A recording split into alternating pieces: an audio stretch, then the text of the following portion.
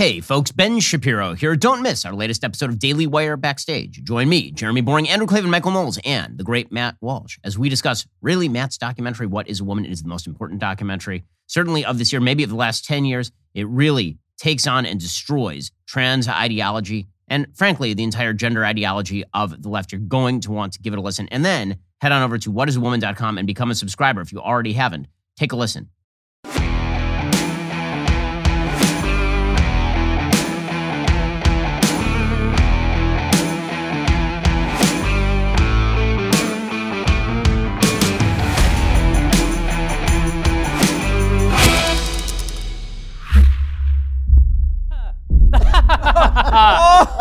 Oh, me oh my. Hello and welcome to the Daily Wire Backstage and the world premiere of What is a Woman? The greatest investment that Ben Shapiro and I have ever made. This is an unbelievable documentary, the greatest piece of content the Daily Wire has ever released. It pains me to have to give so much praise and attention to our very own Matt Walsh, but you are in for an enormous treat tonight, and it is just the beginning of what promises to be, what I promise you will be, the greatest month of premium content in the history of the Daily Wire. It all starts tonight with the premiere of What is a Woman coming up in just 1 hour's time. We're also going to this month be premiering Terror on the Prairie, uncanceling Gina Carano, making good on our promise that we made last February when Disney unceremonially kicked her to the curb for absolutely nothing. This is before it became very popular and in vogue for Disney stars to make selfie videos telling the fans that they shouldn't be toxic toward people on the basis of skin color and beliefs and that sort of thing. And it will culminate in the release of The Greatest Lie Ever Told, George Floyd and the Rise of BLM from Candace Owens, and Backstage Live at the Ryman Auditorium. That's right. Us gents are going to take to the stage of the most historic venue perhaps in the country once again on June 29th to bring you a great live show and some of the biggest announcements that we've ever made in the history of the country, of the company. June is going to be lit. As the kids, do the kids say? I think some of them do. They're aging out. They're aging out, yeah, it's good. The kids ain't as young as they used to be. I'm glad you're here. I have to tell you that when you think about all the content that the Daily Wire is going to release in the month of June, I'm proud. I find that June, the month of June, fills me with the most pride, perhaps, that I have ever been filled with. And so you can imagine how happy I am. And you're gay. You're gay. Gay? I'm filled with frivolity. So I'm both gay and proud in the month of June. And I know you are too. And I'm glad to see that our country is celebrating my sense of happiness, joy, and pride by doing things like waving beautiful rainbow flags over the Vatican, by putting rainbow flags on the sides of like Abrams tanks. Going into battle, the military saying that what we are as individuals is actually the source of our strength, ignoring the fact that they've been cutting the hair off of teenage kids to make them all into mindless automatons for basically the entire history of the nation. It's Pride Month. That's what I'm trying to tell you, and it's good to be here with you gents, in whom I am also proud. It is very exciting. I mean, I will say that obviously the timing of Matt's documentary, the release of it, is not a coincidence. No, hold on. What? So I've seen it. Jeremy's seen it. Have you seen it? I've seen it. You've seen it? Oh yeah. Okay. It's a masterpiece. It's a masterpiece. You are going to love it, and you're going to love it because not only is it really entertaining and really, really funny, like uproariously funny, it also happens to be extremely hard hitting. And the points that the documentary makes these are points that all of your mindless friends who seem to just parrot whatever comes out of the mouths of the mainstream media. They need to hear these points. It's a really important piece of work. Matt, you did a phenomenal job with this piece. Why don't you talk about like what it was like to make this thing? Because this is a year-long process. So before though, let me just tell people right now is the time to go sign up at dailywire.com or go to whatisawoman.com, become a Daily Wire member right now because in 60 minutes you're going to want to watch the film, and the only place you can see it is at the Daily Wire as a paid subscriber. So again, head to whatisawoman.com or dailywire.com. Get your subscription right now. By the way, not only will that allow you to see the film, but it allows us to make the film. Yeah. This is what I was about to say. We absolutely cannot engage in this kind of content. Historically, the Daily Wire, we make, market, monetize our content in a single day. That's great for us from a business perspective. It allows us to be very efficient in the use of our capital and grow the company. We're taking big risks now. We're making expensive content that, Matt, you've been working on this for a year. Traveled around the globe in order to do it. The only way that happens is because of our dailywire.com members And we need you to be one of those members if you aren't already, so that we continue on this journey. When you see this film, you will thank us for begging you for your money, because it is so powerful, so funny. And now, Matt, tell us about the making of What is a Woman? I was kind of enjoying listening to you guys compliment me. I talk about being proud. I'm actually proud that, because originally we were going to release the documentary in May, and I think this is the first film in history that the release has been delayed for trolling purposes. So I feel great about that. And the film itself, I think the thing that I'm proud of in the film is that it actually, it's funny. There's some trolling elements of it. We go to the Women's March and have a great time trolling them there, and that's pretty much all that's about. But it's actually it's a film. It's actually a really good film. Credited a lot to our great director Justin Folk. And going around, on this kind of journey, I think the theory is that going into it is that gender ideology basically collapses under the weight of a question, which is, what is a woman? Yeah. And what I discovered, and I kind of knew that going in, I figured that was what would happen. What we discovered, though, is that actually gender ideology collapses under the weight of any question at all. And that's true. Yeah, going into some of these interviews with some leading experts and medical authorities and professors and everything else, I had some questions ahead of time that I was going to ask them, and there are certain questions I had pinpointed where I thought, okay, once I ask this, it might get a little bit tense. It's a little bit of a difficult question. Mm-hmm.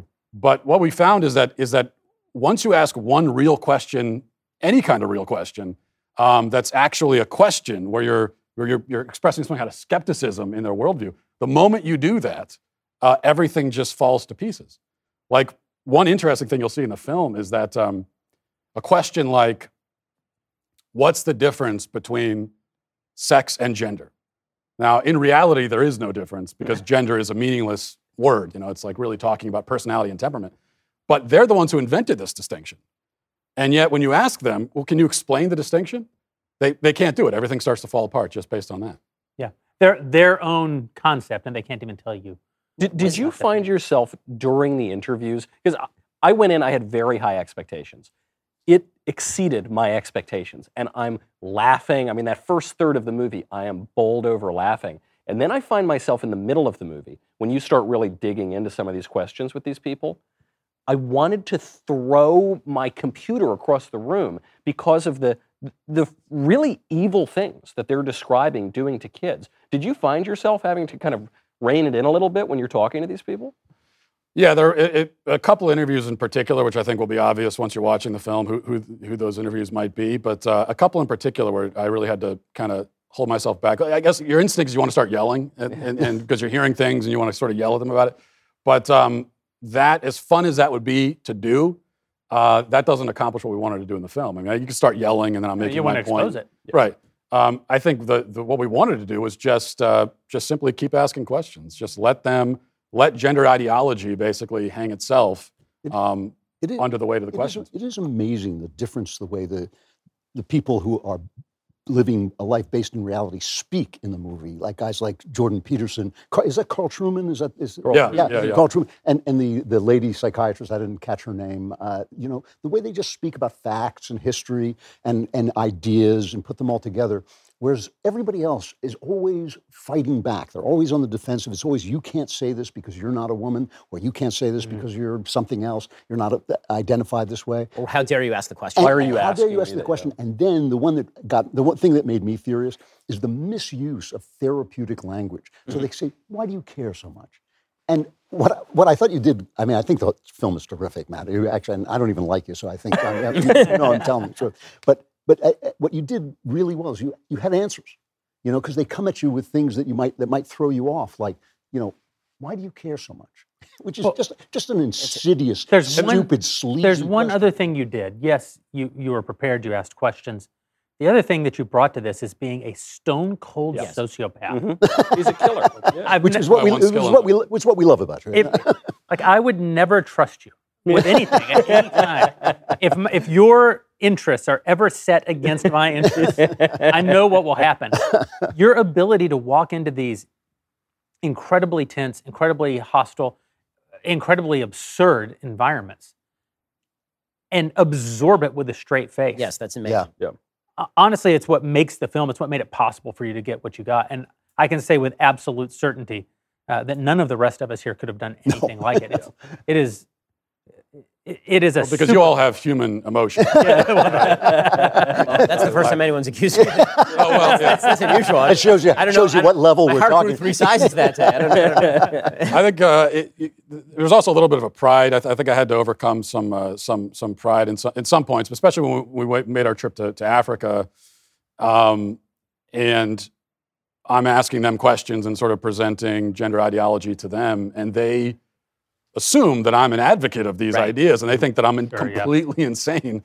And so I kind of wanted to pull them aside and say, hey, by the way, I don't really believe this stuff. But you figure you don't get kind of the authentic reaction if you set it up that way. Well, what you really get, I think, from the film is a sense that this entire ideology is rooted in a hatred of the fundamental institutions of the society, like the basic Fundamental like, facts of life. Yes, Yeah. yes, but like truth, the differences between men and women, marriage, like the roles that actually make life worth living. And this is the thing that I don't know if you saw President Biden's statement about LGBTQI+. We have to keep a running tab on this acronym because it's now growing beyond actually English letters. We've gone to Sanskrit, and ampersands and tildes and all sorts of fun stuff. And the flag is getting uglier and uglier, I've noticed. Like it started off as like a nice rainbow, and now you have this bizarre. Well, yeah, because gay guys are fabulous and have a great sense of fashion.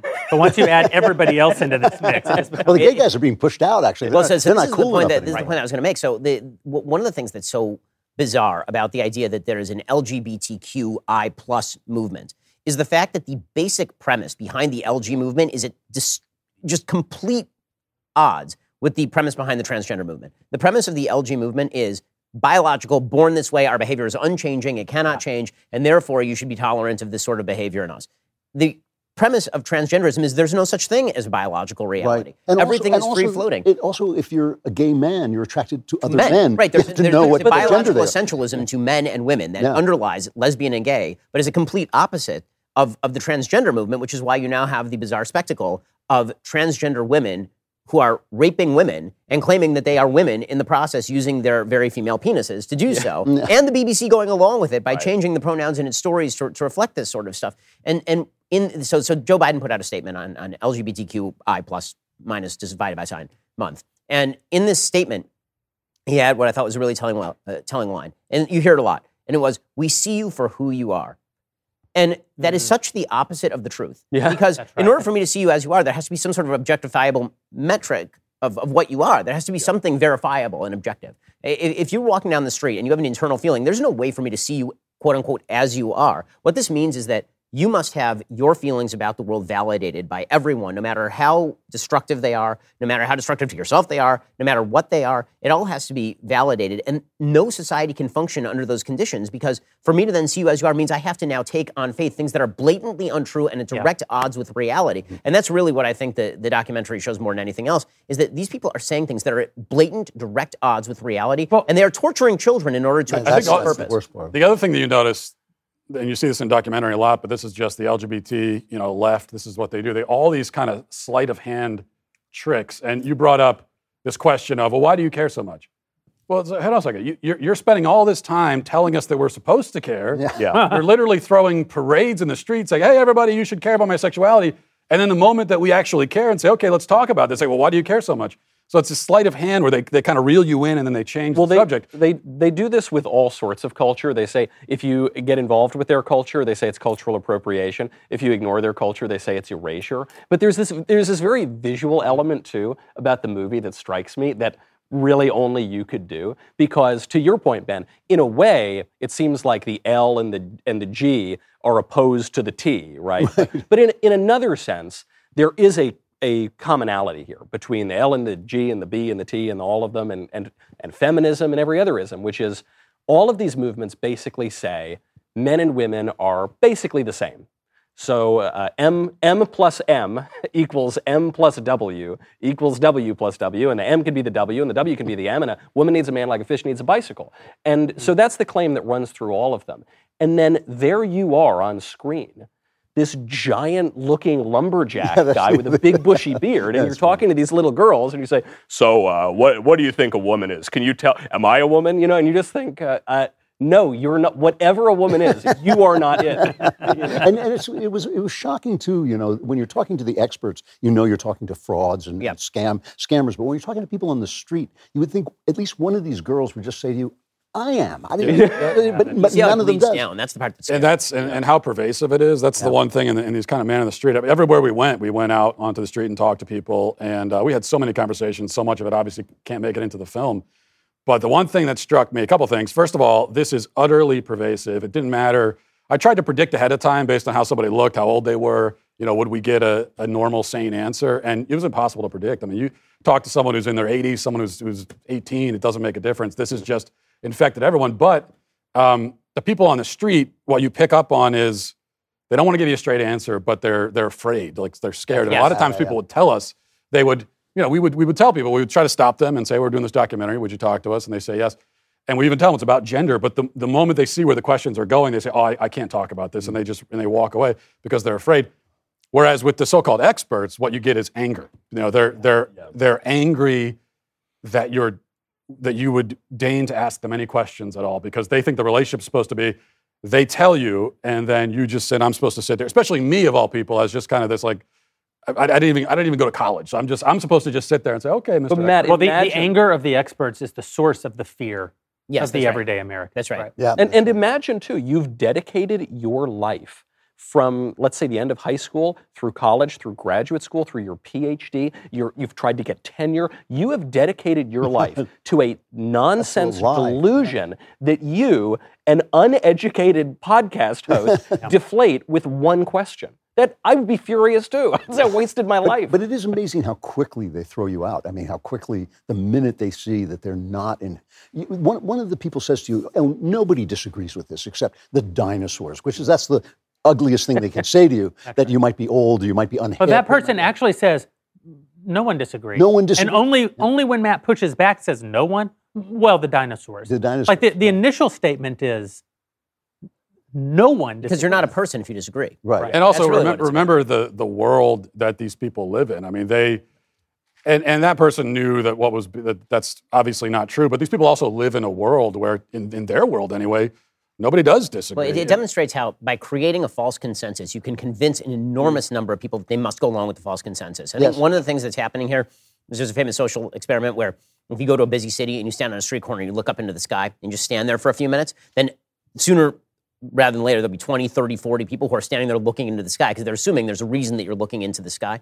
And so if you the Emperor's New Clothes is real. If you generate a feeling that all the experts, all the wisest people among us have said that this thing is true, then you can get everybody to agree that this thing is true, particularly when it becomes a sign not only of stupidity, but also of malice and evil for you to disagree. There's an opportunity. This is one thing I hope people take from the film, is that this creates an opportunity for those of us who are, I don't even say on the right, just if you're a sane, decent person, because they live, all the experts and everything, the people that are promoting this agenda, they live in this sort of bubble.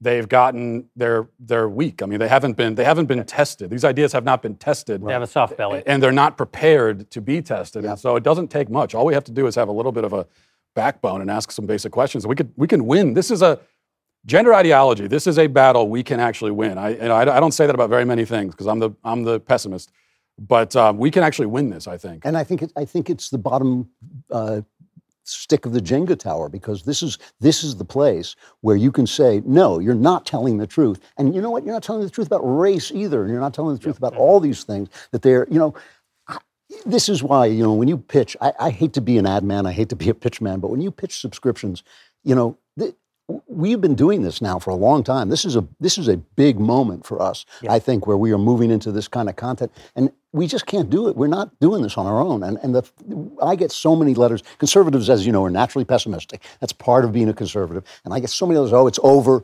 forget it, it's done. And I think, well, that makes it easy for you not to do anything. That's right. But, people can actually help. They can actually be part of this. And they think we don't appreciate it. They think we don't know, but we know we're walking on their water, basically. If they don't fill the tub, we can't go anywhere. Matt, we're going to let you step off set for a moment to go do another interview, and then Matt will be joining us again. In the meantime, we're going to have the director of the film, Justin Folk, join us to talk a little bit about the making of the movie. But I want to follow up on something on your point, Drew, which is when conservatives who are naturally pessimistic start to lament that there's nothing that can be done, I actually think that we're, in addition to being sort of preservers of tradition and institutions, we're also supposed to carry the light of biblical religion forward. And from the first pages of the Bible, God calls man to optimism. He says, be fruitful and multiply, which is fundamentally about creating and looking to a future, looking to the unknown, the things that are very frightening ahead of us, and nevertheless planting seeds in hopes of a harvest. So to throw up your hands and give up is a fundamentally anti-Christian thing to do. It's a fundamentally anti-American thing to do. Supporting the Daily Wire, becoming a member of the Daily Wire, isn't the only thing that one can do, but one must do something. Yeah. If you're throwing up your hands in surrender, you are literally no good to any of us. If you're doing anything, you have my gratitude. If the thing that you're doing is becoming a member at Daily Wire, we're going to be good stewards of that opportunity. That capitalizes our business. It's not a donation. We're going to produce content and serve that content back to you. But it is an investment.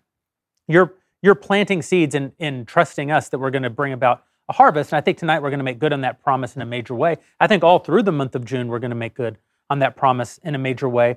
There are other ways to capitalize businesses. You don't want us to capitalize this business that way. That's the key. That's the key, because you can get money, especially for a company this size. There are really easy ways to get money that come with all sorts of strings, and there's an ideological component, ESG, environmental, social, and governance policies that rip out the diversity and inclusive policies. And whoever gives you the money, that's who you're indebted to, and we want to be indebted to our audience. Right, that's exactly right. And I think one of the things that what Matt's documentary is going to show you tonight, and it really is, again, I can't praise it highly enough, but I'm not going to have to sell it to you in about 38 minutes. You'll see it yourself. If you subscribe, which you should. What Matt's documentary really shows more than anything else is that the left-wing ideology is a balloon, and it's filled with hot air, and it feels really, really big. I mean, it's looming there on the horizon, and it's just enormous, and it's every corporation, and you log on to watch ESPN or CNBC, and you're seeing progress flags dedicated to the notion that gender and sex are completely separate, but also the same, and they don't exist, and they do exist, and it feels like you're being beaten over the head with this.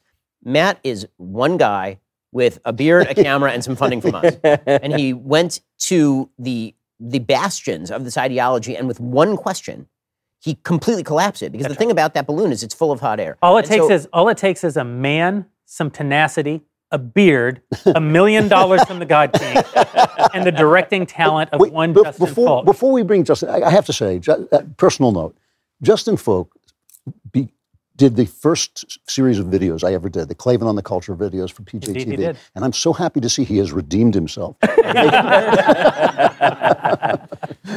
had to do all of this to get your good graces again, so thank you so much. No, guys, thanks for having me, and man, what a privilege, to make a movie with you guys. It really has been a privilege. I also want to thank you for ruining my Hollywood career. Yeah, you're welcome. Whatever we can do for you. I had some real ambitions of directing Glee Part 4, so that's kind of out the window now. But no, it's been a privilege, and working with Matt has been awesome. I've gotten to know Matt, and Matt's a guy that has such an interesting personality. He is so funny, but you have to kind of understand. You have to watch him. And he never shuts up. That guy, yak all day. Yeah. But when Matt laughs, he basically, he thinks something's funny because he shows about like 1/8 of an inch of teeth. He just does that. But no, this was great. And what was your biggest takeaway in the making of the film? Well, what moment sticks out to you the most? I think I had a lot of takeaways. I think the biggest takeaway I had that came while we were making the film was how important this was. When we started out, and Matt told me the idea of the film, I was kind of like, I don't know. This is an issue that people don't want to touch. They don't think it affects them. They think that they can kind of live their lives with their kids and do their thing, and this thing won't affect them in any sort of way. And I just felt like, okay, how do we do this? How do you do a movie on this issue, the gender ideology thing? And when Matt told me sort of the method, and you guys have been talking about the method, the sort of Socratic method that he was going to go about doing this, which was just simply ask questions and then watch this thing unravel, I was like, wow, that could work.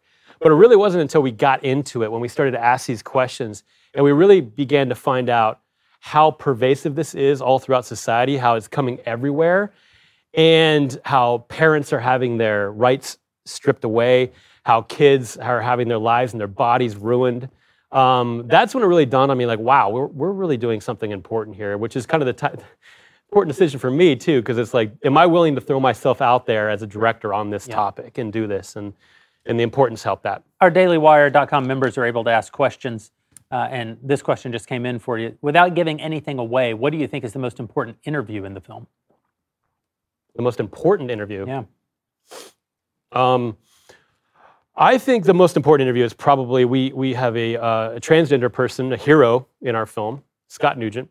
Scott is a person that transitioned from female to male and tells the story. Of course, Scott has endured some tremendous physical difficulties and health problems as a result of the transition. But more importantly, Scott speaks so well about why we need to prevent this from happening to kids specifically. And I think because it's such a human story, it's such a real story, it's somebody who's lived it, I think that's probably one of our most important interviews that we did. Yeah. The most interesting interviews in the movie to me actually are the people on the street.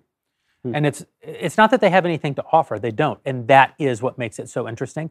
They don't even offer the party line answer. Yeah. Everyone just about that you speak to is terrified and speechless.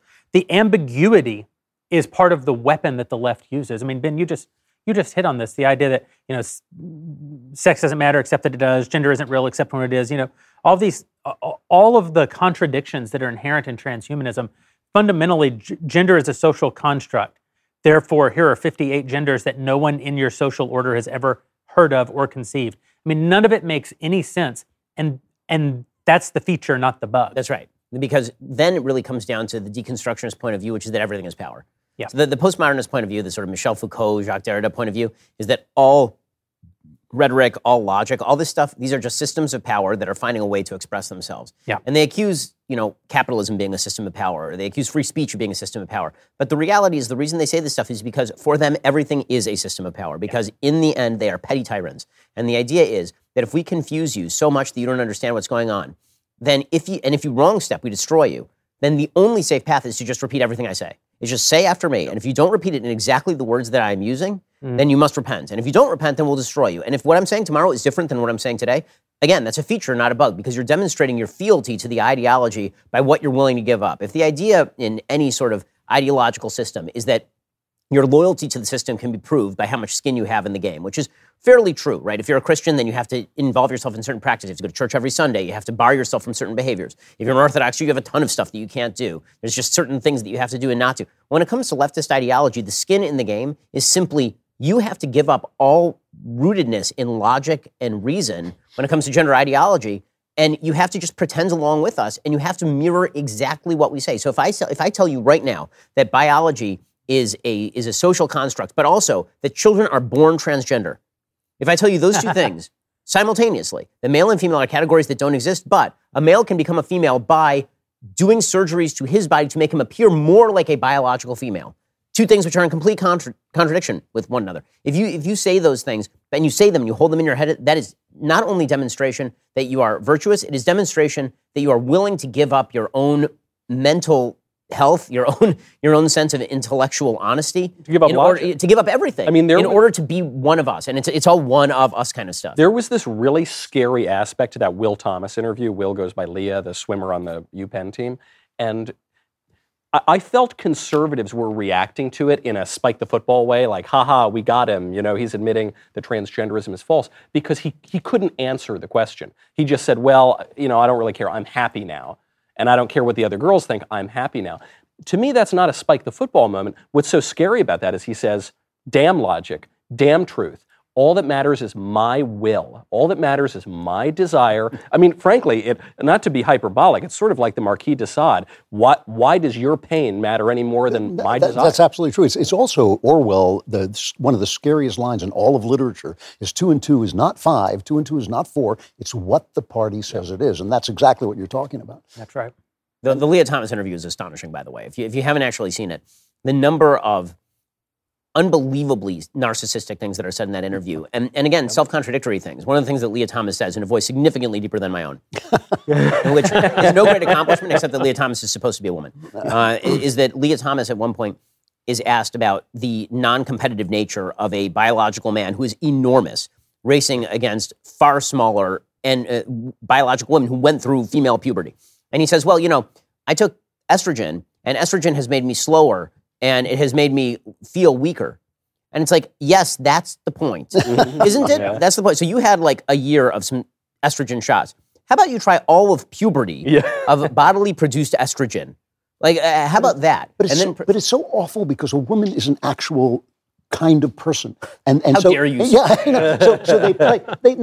These women who are women go out and become excellent in a sport, in women's sports, and he strips it away from them. Who was it who wrote this? Someone with a straight face actually said this week that women's sports were created to protect men from having to lose to women, from the humiliation of having to lose to women. Who was it, Ben? I'm trying to remember who it was. It was a columnist, I think, for the New York Times, maybe? They believe it. Yeah. The national champion. That's the scary thing. They do believe it. Justin, here's another question. From a person that hasn't watched one game in their life. Here's another question from a DailyWire.com member.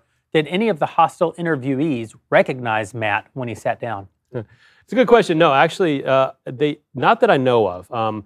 But we did have cameras rolling as soon as we got in the room, usually for these interviews, just in case they did, and knocked over our cameras and stormed out. But during the interview itself, it goes back to Matt's just ability to carry on a conversation. It just, by the way, don't play poker. Yeah. No.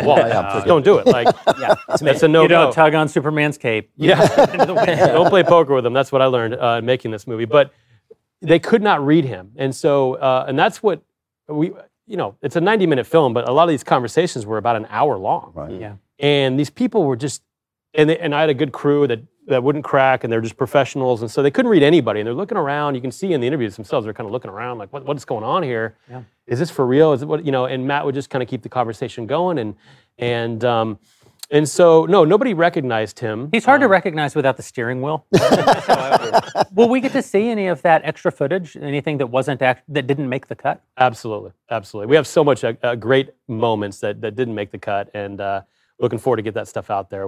Africa was incredible. That's some of the best stuff. I feel like we've glossed over the fact that you flew to Africa. Yeah, in fact, here's a question from one of our members. How does one coordinate talking to a real African tribe? It's a good question. Yeah, no, that is a good question. We went through the normal channels. We reached out to some... What are the normal channels? If you Google www.talktoafricansabouttransgenderism.com. Oh yeah, that's that old site. It'll lay it all out. I hang out on that site all the time. Yeah, it's all right there. But no, we just said, hey, we're making a movie. We have some questions. We want to go and dig deep and reach one of the tribes in Africa. There's some film fixers that helped us out. They had producers on the ground, and it all came together miraculously. It all kind of just came together, and next thing you know, we're out there and spent the whole day with this tribe.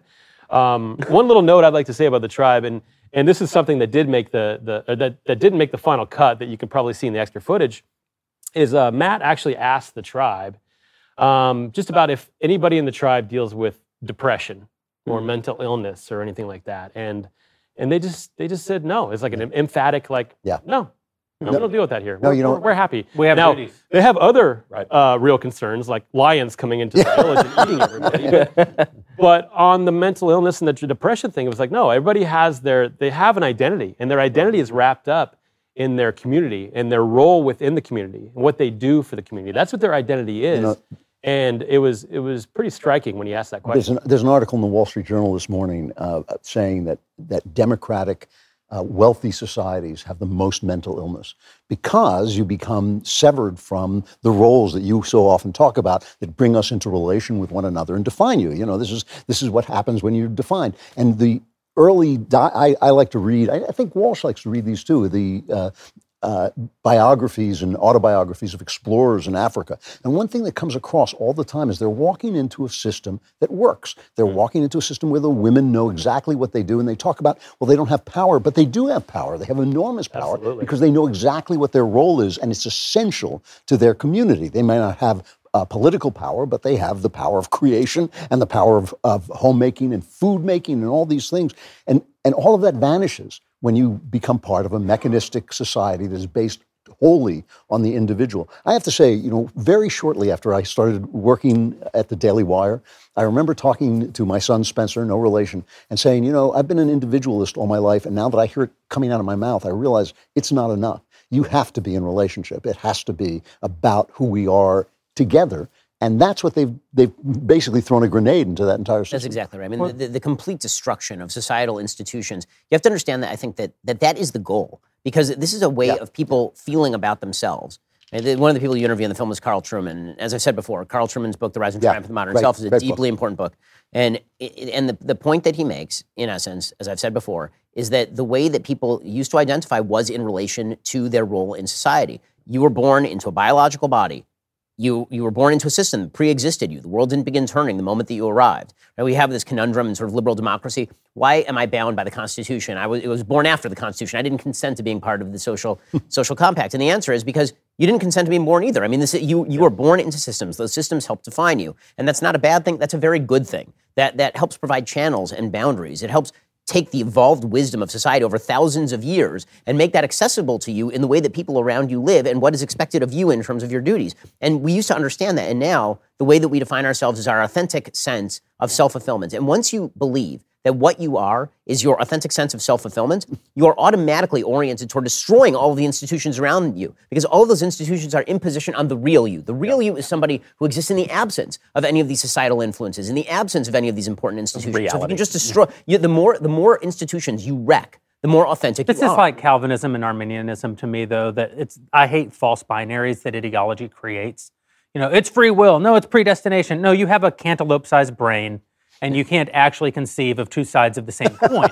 And so you pick. It's like one guy's a night owl and one guy's a morning person, and they're arguing over which is the better time. They're both time. Like, they are both a real expression of time. And this is true with rugged individualism versus sort of corporatism or communitarianism. Yeah. America's sense of rugged individualism is good. It takes place in a society, which is structured around social order and social. I would say ordered liberty. It's called ordered liberty, not just liberty, ordered liberty. And this is the other thing about this therapeutic language that they pull on Matt, where they say, why do you care? The thing about therapy, what's interesting is you're non-judgmental about a person, but you're not non-judgmental about a situation. If somebody talks to you, and I've been in this situation because I've been on hotlines and things like that, and they call you up and they say, I'm cutting myself. You don't say, oh, that's great. Right. But unless you're in New York City, by the way. Did you see those heroin ads? Oh, see this? No. New York City proud. put out heroin ads. They put out ads on the subways I did see that. Oh, my in which God. they said, don't be ashamed that you're using heroin. Be proud that you're doing it safely. So, contra you. Yeah, so no, but what you do say is you don't condemn the person for doing it. You sort of explore why they're doing it. You're non-judgmental in that sense, but you're not non-judgmental about the fact that what they're doing is bad. As I've said on this program before, a healthy society has liberals, right? A healthy society has a healthy left. It doesn't have an ascendant left. That on the side of arguing for trad community, communal living, lies wisdom and great evil. On the side of liberalism and individualism lies great truth and great beauty and great evil.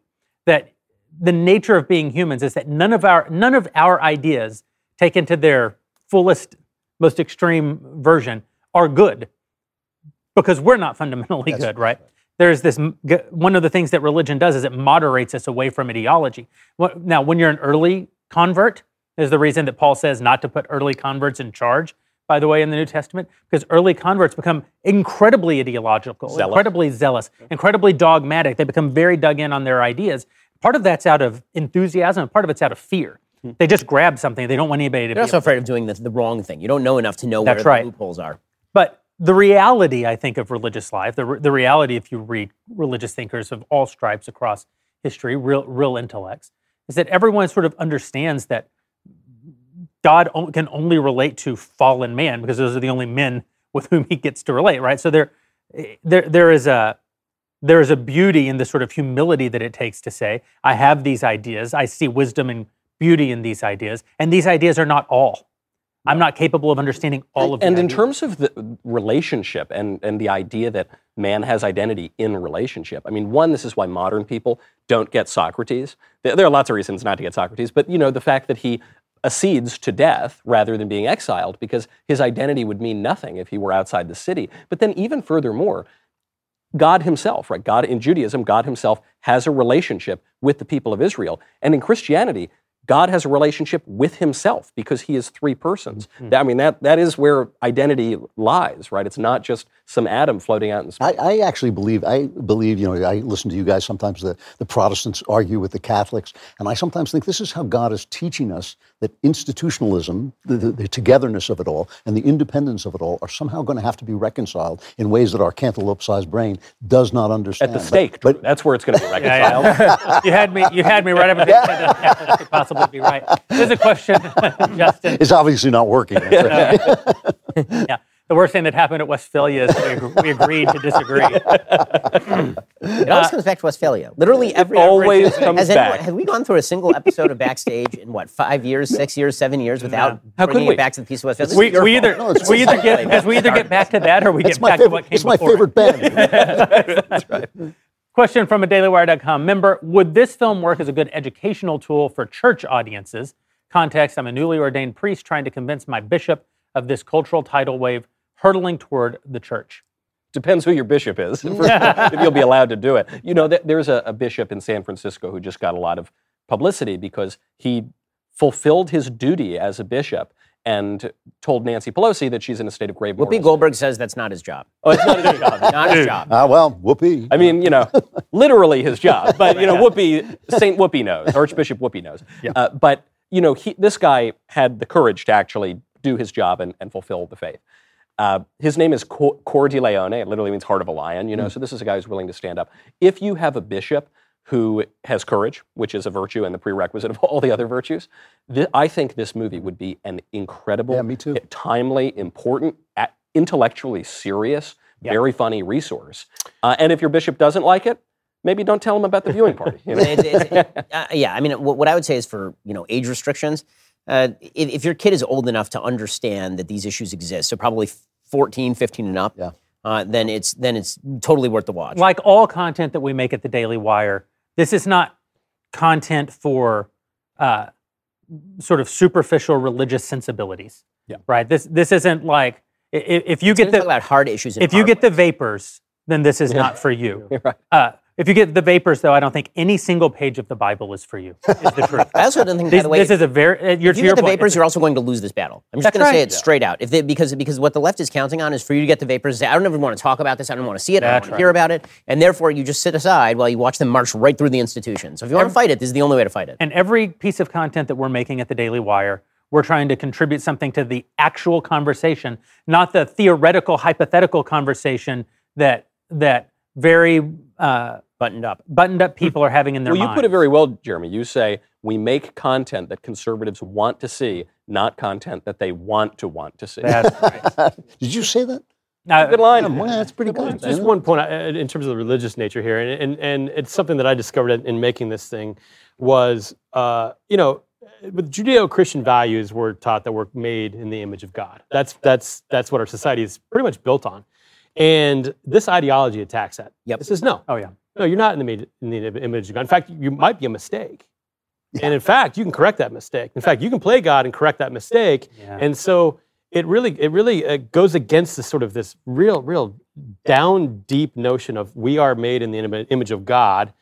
And that's why I think it's so destructive. Yeah, well, it's funny. Bill Maher, the big atheist, said almost exactly that. He said, "What happened? Were all the babies put in the wrong bodies? Was there a mistake at the factory? Is this the version of Captain Crunch? Oops, it's all berries." I mean, this is what Bill Maher is saying. And I was thinking, where do you think the factory is, Bill? Because what they're ultimately rejecting is the first pages of the Bible. Yeah, right. They're rejecting the fundamental reality of that God made man in his image, with purpose, by design.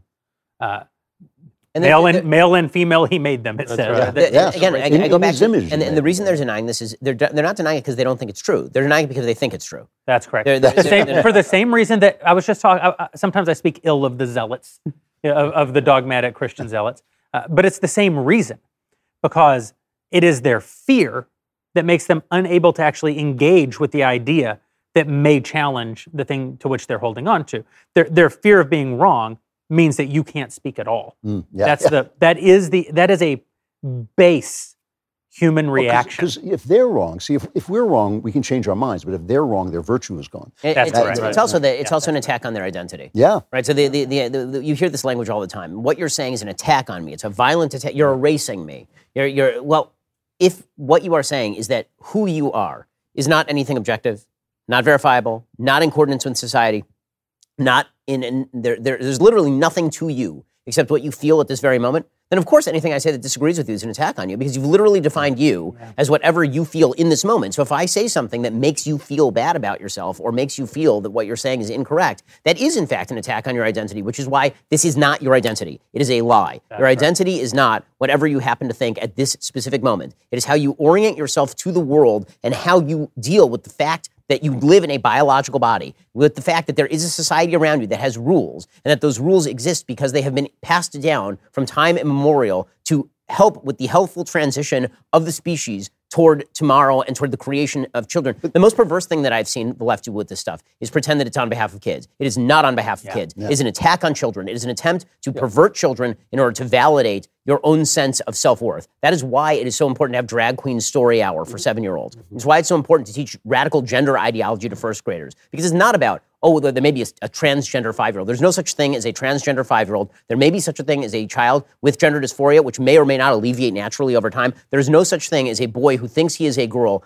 and knows this in the deep, bare bones of it, because that doesn't exist as a fact of life. There's no such thing as transgenderism, in that we're saying that as an ontological category, boys are not secretly girls on the inside. Right, and so, when they say this is about the mental health of children, when you take a vast swath of kids and you confuse them about gender at an age when they are the most impressionable, which is why we are supposed to take care of innocent children, the reason that you are doing this is not to take care of the kids. You're deliberately confusing hundreds of millions of children. Deliberately, you're doing it to make yourself feel better about yourself. And you see it in these TikTok videos of these first grade teachers, or you know how good it makes me feel when I talk about my gender identity with third graders? You know how good it makes me feel when I announce my sexual orientation to a bunch of small children? Who gives a flying how it makes you feel when you talk to a small kid about sex? But this points out why we feel we love this country and we feel it's basically benign. Because for all its sins, which are human sins that are always going to be there, it basically lets us find our way and form relationships. Whereas for them, it's always an imposition on that personal, joy that they're going to have, because they're never actually going to have it. So it must be somebody's fault. Justin, thank you so much for making this movie. Thanks for working with us on it. We're going to get Matt back out here, but we'll see you at the after party. Why you talked about how great it was to work with him. I've never heard you say that about me. I don't know. Have a good night. For the rest of you, now's a good opportunity. There are 12 minutes before we bring What Is a Woman to its worldwide premiere. Head over to whatisawoman.com and become a Daily Wire member right now. You have 12 minutes left to catch the film in its debut. You will not be sorry, and it will give us the power to continue making this terrific kind of content going forward. Some people have asked us, if the film is so powerful, if it's so important, why are we locking it up behind a paywall? And the answer is because a nonprofit could not make this movie. Right. I can prove it. There are $1 billion of conservative nonprofits out there, and none of them have made this movie. This is the kind of content that only comes into existence through a profit mechanism. It comes into existence because of our dailywire.com members, and therefore we have to monetize it to our dailywire.com members. How therefore can it ever expand its influence? Well, first of all, we're talking about it very publicly, not behind a paywall. There will be clips of it that are very public, not behind a paywall. We give away 95% of our content. Our business model is terrible. Our business model is because we have a profit motive and a missional motive. Here's 95% of everything for free. We hope people will pay for the 5% that's behind. But I'll go further than that. If this were behind a paywall at Netflix, people wouldn't be asking us that question, because they would understand that the number of people behind the paywall at Netflix is sufficient that would satisfy their need for the film or for the content to have cultural penetration. Well, you only get there if you add the subscribers. So in a way, people are they're saying, you don't have enough subscribers. We think this content is so valuable that everyone should be able to see it, but we shouldn't have to pay for it. That's the first contradiction. The second contradiction is, We think that you don't have enough subscribers for it to make sense for you to put the show behind your paywall. Therefore, we will not add more subscribers to you by becoming a subscriber. It only works if it works. And the only way that it works is if you join us. DailyWire.com, whatisawoman.com. Become a member now. 10 minutes to go until the world premiere. The other reason... it's a really simple concept, really. It's support the content that you want and don't support the content that you don't want. which I mean, by the way, there's this whole controversy now over the new Star Wars TV show, and the actress is complaining about the fact that and Ewan McGregor's come out and called his own fan base racist and everything. And this is the game that Disney plays at Star Wars. They put these characters out there who they know are unlikable and the audience isn't going to like, so they could trap the audience into complaining about it, so they can call them racist and virtue signal. Right. But then the problem is that conservatives keep supporting that content, even though we're tired of that game. And then there's content elsewhere that's the kind of content you want, but then you say, well, I shouldn't have to pay for that. I shouldn't have to support it. That's just not how it works. If you want the content, then support it. There's a lot of stuff that we do at the Daily Wire, I think almost everything that we do, that can only happen here. I mean, this film, I'm well aware of the fact that I could not have gone anywhere else to do this film, for one thing, because I'm under contract, but also because nowhere else could this film exist. Well, and, that's because basically, I mean, not to pat ourselves on the back here, but that's because of the producers. And what I was going to say here is not just, because Jeremy and I are wonderful, though we clearly are, but really the major producer of the film is the subscribers. When we talk about the subscribers, the subscribers are effectively executive producers on the film, because it is their money that is going into the film. Yep. You guys have opted to give us your money so that we can make stuff like this. And we think of you guys as the people who are collaborating in the creation of content that is going to change hearts and that's going to change minds. And again, our goal is to get not hundreds of thousands of people behind our paywall, but millions of people behind our paywall, so that every day you have millions of people who are ingesting content that is healthy for them and that is good for them and that helps change the discourse and that makes you into a weapon for truth and for values that actually matter. Because it's not just for, movies like this aren't just for people who don't know better. They're for people who know but don't have the words to speak. Yeah. And I think that's what this movie does. To compete with us, which changes the entire landscape. It changes their You're also not subscribing for What is a Woman. You're getting What is a Woman tonight. You're subscribing for the next What is a Woman. Yeah. And you're subscribing for the next one. And, this movie would not have existed without all the support from our members already. The next one won't exist. The slate for 2022 is insane. It only happens with your support. So if you like it, get excited for the next one. Yeah. Matt, I have a question for you from one of our existing DailyWire.com members. I'm sure a lot of people will accuse you of editing to make these individuals look weak and pathetic in the film. What is your response? I don't think the kind of editing exists. I mean, we would have to use so many special effects to create this. No, there was. I assure you, there was no editing necessary whatsoever. And you can see that if you actually watch the film. That's the kind of criticism that can only exist from people who haven't seen it. And the left is already accusing us of that. And the film doesn't even exist for them to see yet. Yeah. But if you watch it, you can see very clearly that this is just question, answer. Usually a non-answer, but that's all it is. That was one of my favorite things, I think, about the film is the fact that you're asking all these people these questions, and they so clearly have no answers. And the simple fact that then a few months later, you saw these reports in the media where they're like, Matt Walsh, when he asked us for interviews. There are all these, the Daily Beast did a whole piece on this. Matt Walsh is going around and asking people who are transgender advocates for interviews, and then he's filming these interviews, and it's an act of cruel sabotage for him to ask these questions, and they treat it like this, like it's a big revelation. He's pranking them. Wait, I thought you were a transgender advocate who is literally paid to answer questions about this. I thought that was your job. Giving you a chance to answer basic questions. Also, there's a moment in the film to watch out for where one of the interview subjects actually says, I ask him a question, and he says, I saw that in your questions, because many of the questions we asked, we actually sent them ahead of them because they asked for them. Yeah. And so like, okay, here are the basic questions we're going to ask. Sure, go ahead. Got nothing to hide.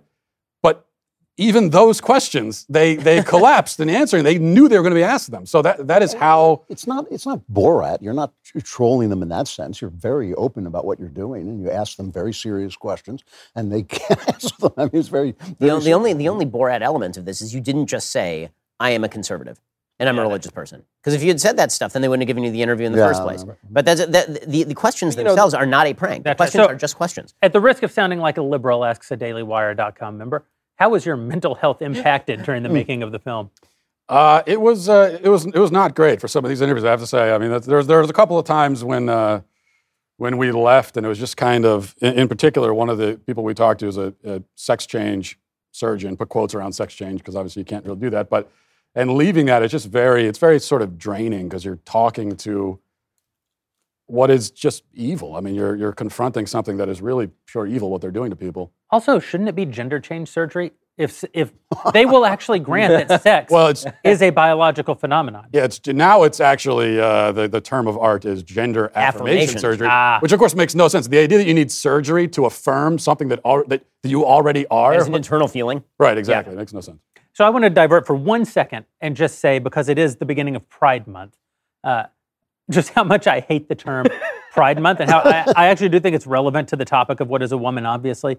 This idea that you would take pride in things like your sexuality or your preferential gender or whatever it is.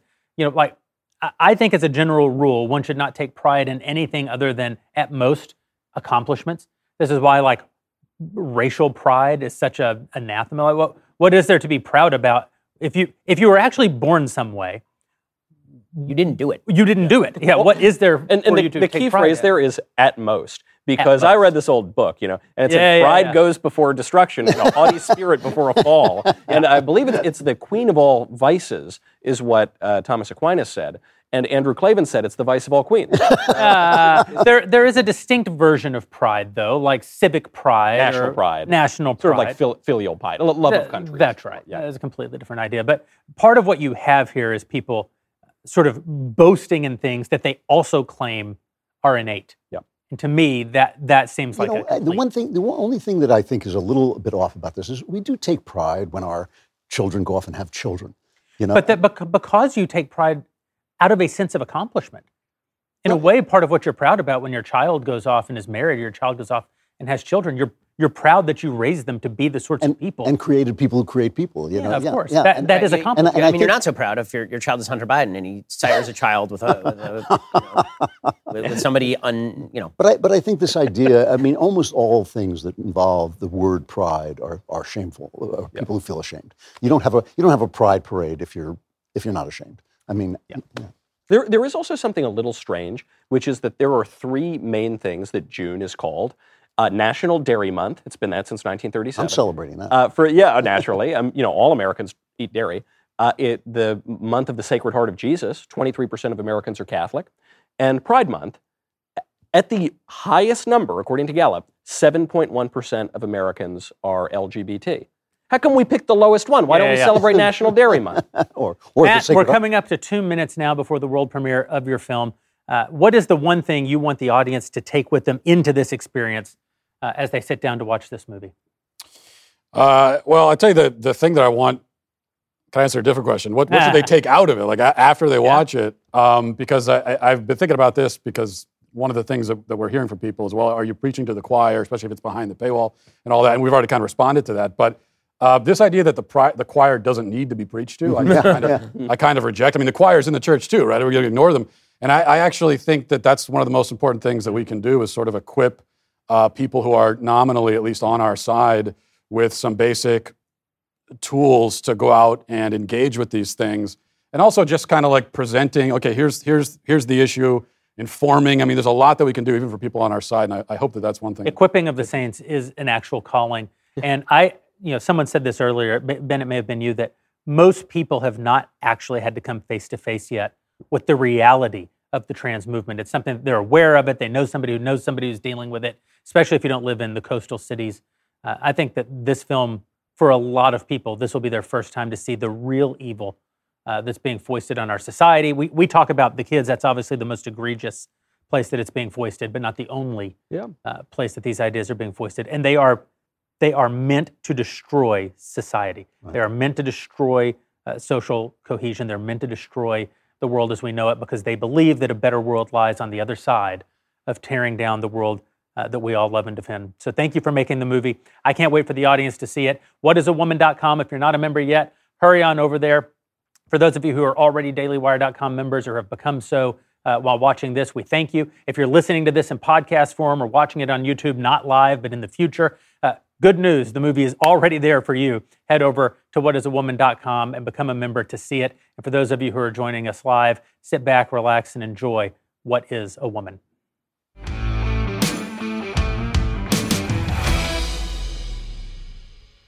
Daily Wire Backstage is produced by Mathis Glover. Executive producer is me, Jeremy Boring. Our production manager is Pavel Wadowski. Studio and equipment management is by Patrick Kennedy. And broadcast engineering is by Mark Herman. Editing is by Jim Nickel. Audio is mixed by Mike Coromina. And our audio assistant is Israel McFarland. Playback is operated by McKenna Waters. Daily Wire Backstage is a Daily Wire production.